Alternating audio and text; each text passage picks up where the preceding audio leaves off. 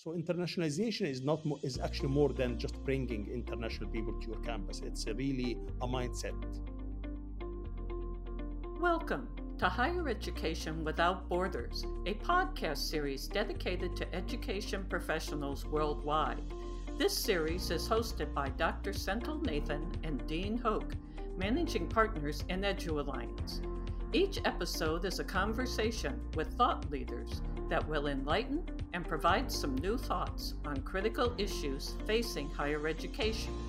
We hope you enjoy today's podcast.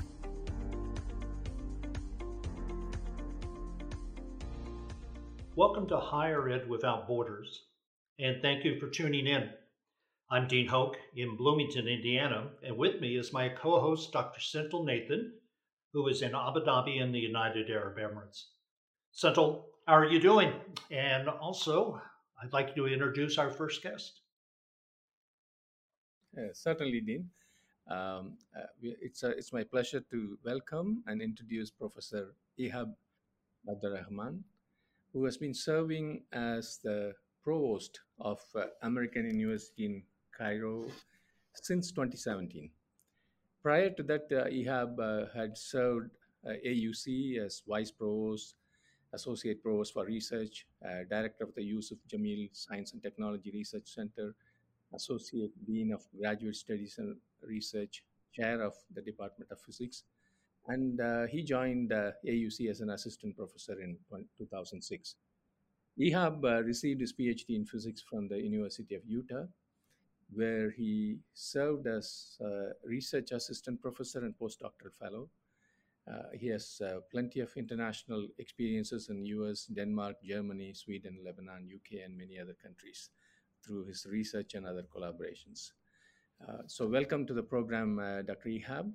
I want to start with a little bit on your reputed university. American University in Cairo is over 100 years old, and it has maintained its reputation in spite of many socio-political and economic changes. In your view, what are some keys to this success of AUC? Senthil and Dean, thank you so much for having me with you today, and thank you for your kind introduction. The American University in Cairo was established in 1919, and since then, the university has been through revolutions, wars, pandemics, and currency devaluations. So many issues that came by through those 103 years that made AUC a resilient and agile institution. Uh, AUC pride itself by its liberal arts education. That's what we carry in this part of the world, which is actually unique and kind of education in the region. So graduating a well-rounded citizen is a key for development in the Middle East, honestly. And that's why EUC is keen on providing this liberal arts education, high quality education. But it's not only education that we pride ourselves with. We pride ourselves also with the whole experience that we provide to our students inside the classroom and outside the classroom. So when you hear of a new pedagogy that's offered in Harvard, you will also find it at EUC. You will, if you hear about a new student club that's coming in Westmount, you will find it also at EUC. So we bring the word to Egypt, and we provide Egypt to the world. Well, you mentioned over 100 years, which is an incredible amount of time. And you have gone through all kinds of different things. You've gone through wars, inflation, etc. But it seems like your most recent crisis has been the pandemic that was indeed worldwide. And I know here in the United States, over 1 million people passed away, and I know it had quite an effect in Egypt as well. But most people forget what kind of an effect that it had on universities. I'd like you to discuss that a little bit. What did you have to do once the pandemic hit and you realized at that point in time things had to be done differently? Can you talk about that a little bit? Sure. You know, I think the pandemic did not hit Egypt first. It came to China first and gave us a little bit of time to prepare, honestly. So once it hit China and we started to read about it, we started to prepare that because we knew it's coming. No matter what we do, it's coming to Egypt, and we should be ready when it comes.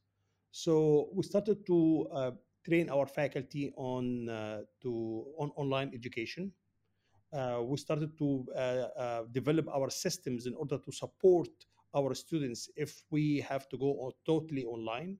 For example, we moved the physical labs in the School of Engineering to be virtual labs. It took a lot of time from our faculty and our technical staff to do this. But when we moved to total online education in March of 2020, we were ready. The one thing that we were not ready to face is the mental effect on everyone.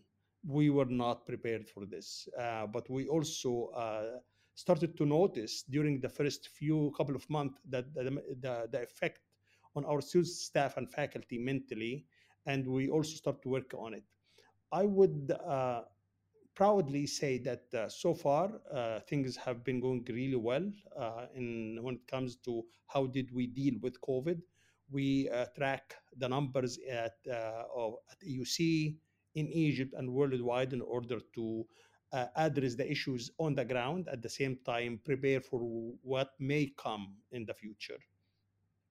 This academic year, if I may add, this academic year, we went back to face-to-face teaching delivery. It's all classes have been delivered in face-to-face modality, and it was that was not easy too, because when we start to actually when we decide that we'll go back face to face, vaccine was not really available in the country. We had to vaccinate all of our community before we go back to face. That took us a lot of work in order to provide vaccination for our AUC community. And also, we added one more day of classes in order to spread the classes on more number of days in order, and we minimize the number of students in a class, reduce them in order also to make sure that there is a physical distancing inside the classroom. We're this Thursday, yesterday was the last day of classes. Everything went really well, and now we're looking for the summer semester.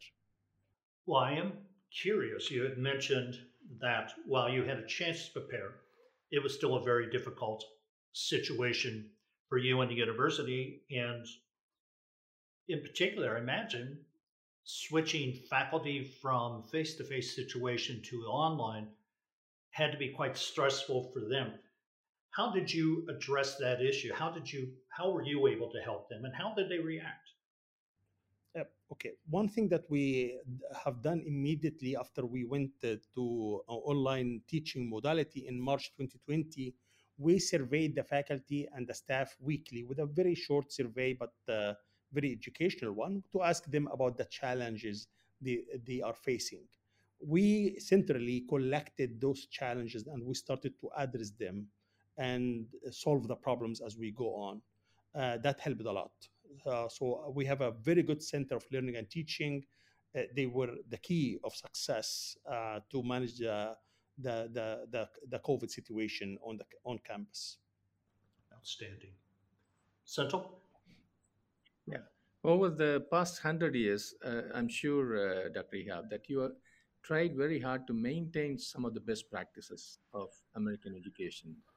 And you already hinted at some of them, like liberal studies and so on. So, if you can highlight a little bit of what you tried to maintain, and also what kind of unique practices unique to Cairo and Egypt that you have, because this podcast will be listened to by literally thousands of educators around the world.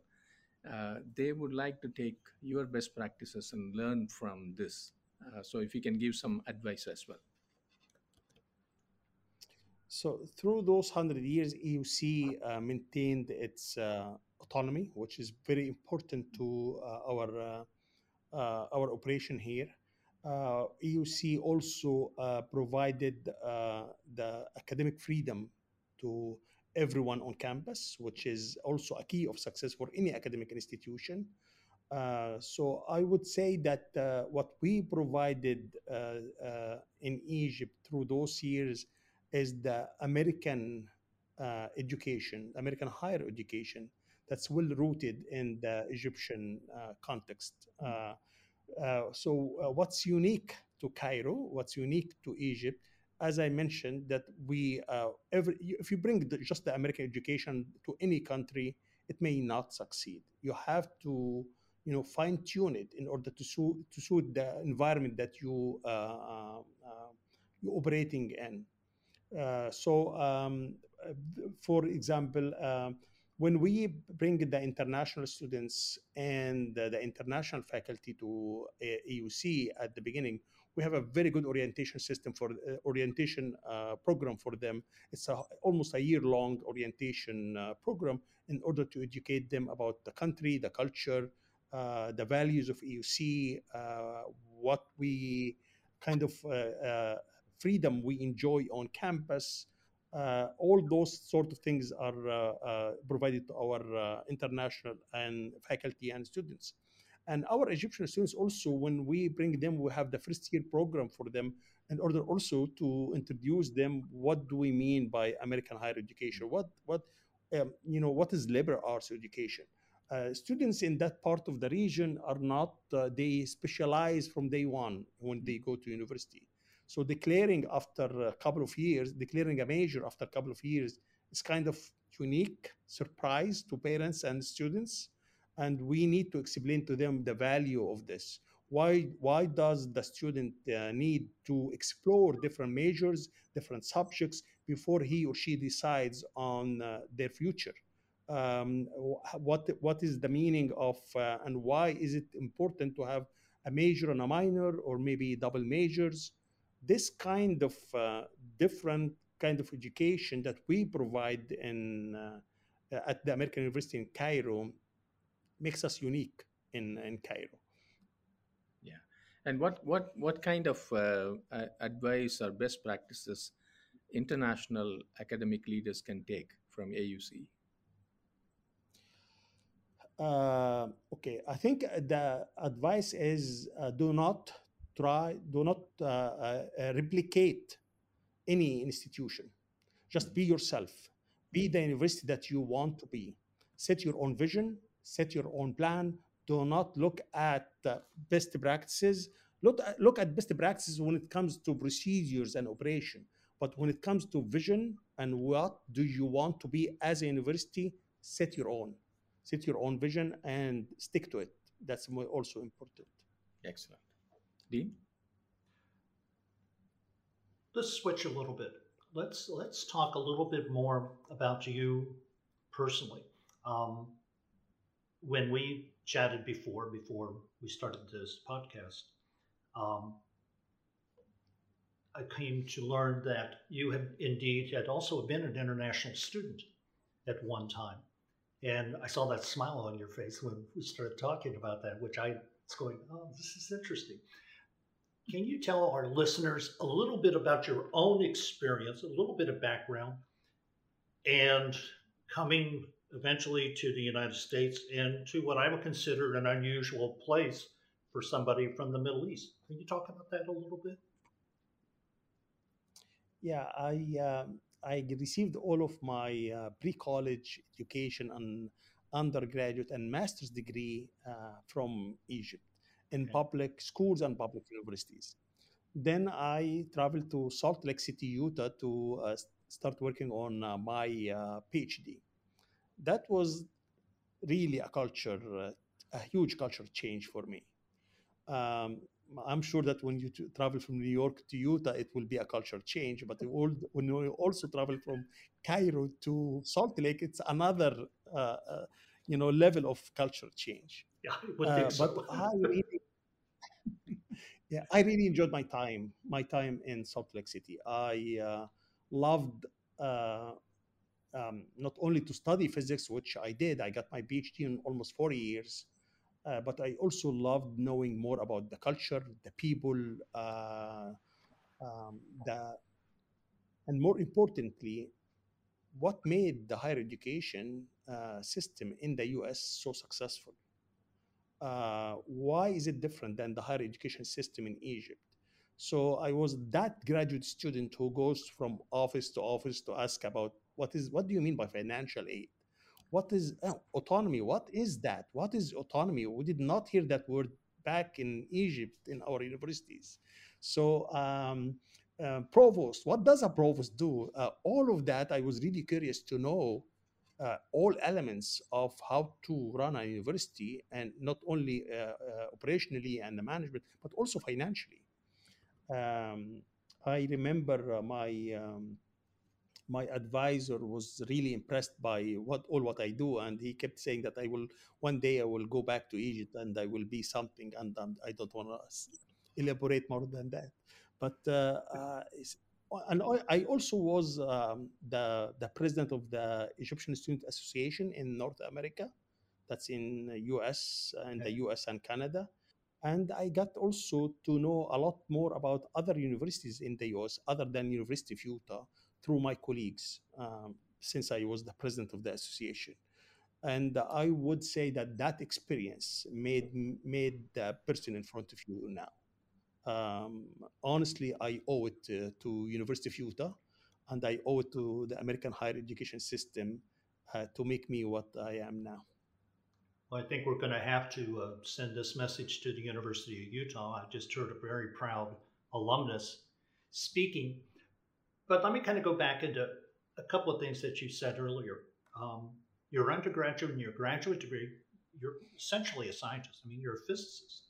Yeah. And in Egyptian institutions, you come to the United States, you go to the West, and you're right. The difference between maybe how somebody from the Midwest or New York would even look at it would say that's quite a culture change.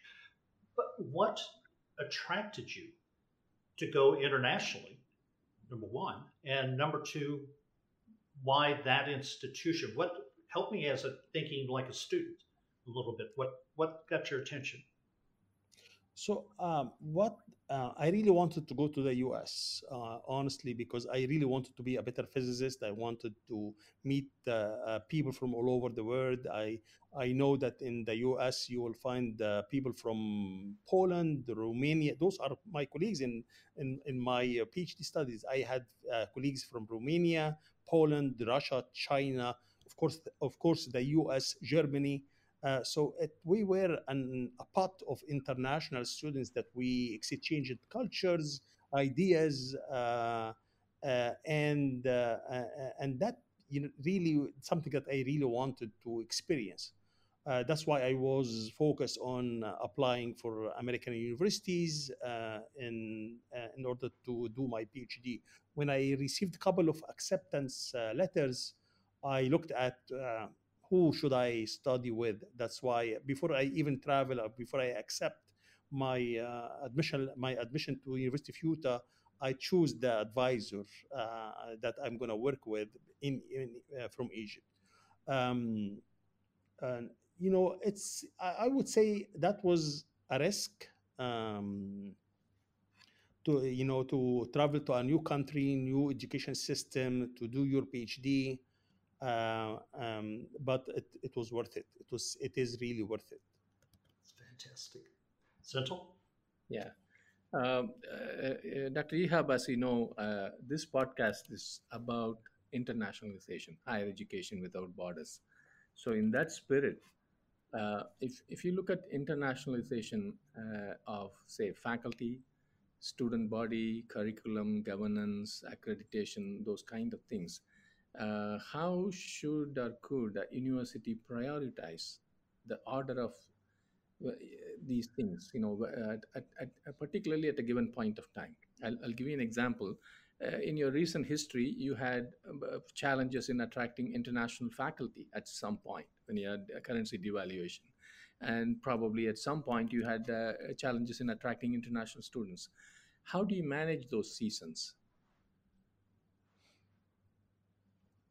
So internationalization is very important to any university because that's where get people get to accept others. Mm. And this is very important to our world, actually. Acceptance of other is so crucial to maintain good relationship between the people across the borders, which is something we really value at EUC. So, um, so having international students and having international faculty adds to any university. Of course, it, as you know, and as I know, uh, ranking is affected by that. But really, this is a very secondary issue. It's not the main. The main point here is when I used to teach. I did not teach for the last few years, but when I used to teach, and when I had an international student in my class, the dynamics of the class was totally different. The level of the class, the seriousness in the class was totally different. When you go out of the classroom and you look at our plaza here, where the students actually gather, when you see international students on the plaza, you feel also that the dynamics on the plaza, amount of energy on the plaza is different. Mm. People, our students tend to stay more on campus if they get those more international students, because that's where they get exchanges of ideas, culture, food happening on our campus. I would say the life on campus is different. The life inside the classroom is different. Even the dorms is also the dorms is the dynamics in the dorms also is different when you have international students. Uh, so um, uh, so what do we mean by internationalization? Internationalization is not also is not only having international students and international faculty on campus. This is very important, but also having your local students and your local faculty travel, get to meet other people in other universities, get to understand the other universities. So the sabbatical is also very important for our faculty, because that's where they get to go out and go to spend a semester or two in other universities and get that experience. The exchange programs at EUC is very important to us, because that's also where our own students get to travel to different universities and get exposed to other cultures and other people. So internationalization is not is actually more than just bringing international people to your campus. It's really a mindset. As you mentioned, Senthil, a minute ago, even the governance. When you internationalize your governance, that's also that this is a mindset. Yeah, yeah, yeah, yeah. And these difficult seasons, Ehab, that you went through, uh, when you had a devaluation and faculty did not could not be attracted, or students could not come 10 years back when you had issues in the country. How do you manage these? Y- Before the 2011 revolution, EUC enjoyed something in the range of 20% international students on average. Now we're almost 7%. Okay. We were down to 3%, up again to 7% this year. Um, the security of the country, it's something we cannot really control. We do our best to ensure the security of our campus and our dorms, but the country itself, it's beyond our control. So, and when things happen far away from AUC in Sinai, it by default it affects us too Mhm. here on campus, because the State Department already, then when they hear about that, they list Egypt as level X or level Y on the security level. That affects other universities. There is a liability of those universities to send their students to EUC. That affects the international, the flow of international students to Egypt. Uh, but and that's a lesson that we learned from COVID. Although having them physically is good and really appreciated, but we can have them through online, interaction between our students and those students. I know that's going to be for a short period. It's not the full experience, but it's better than nothing. So that's something that we learned from COVID, really, that we can get some international students to be with us virtually and get our students to interact with them and exchange ideas and culture with them without having them on campus. Um, the valuation, this is, this is the issue when or you work in a country other than the US. When you have an American university operate in a country other than the US, you're subject to work in an environment with two currencies, the US dollar currency and the local currency. When there is an economic issue in the country, it affects, or by default, the operation of the university itself. I think one thing that we are working hard to ensure the financial sustainability of the university is actually to solve those financial issues by through different mechanisms at EUC. We have been through this for the last 103 years. I expect that we're going to continue having that issue for the next 100 years too, but we know how to deal with it. We have 50% of our faculty are international faculty. The whole 100%, the whole 100% of our faculty got their education outside of Egypt. Hmm. So they have the international experience too. Yeah. So in spite of the devaluation and the economic situation, we're very successful also in attracting international faculty to EUC. We offer competitive packages to them, but it's actually, if you choose academia as a career, money is not the main driver for your to accept a job somewhere. There are other things that we can provide at EUC other than the financial package, which is the experience that we have on our two campuses. We have two campuses now. In 2008, EUC moved to a totally new campus, and we still have the downtown campus also operational.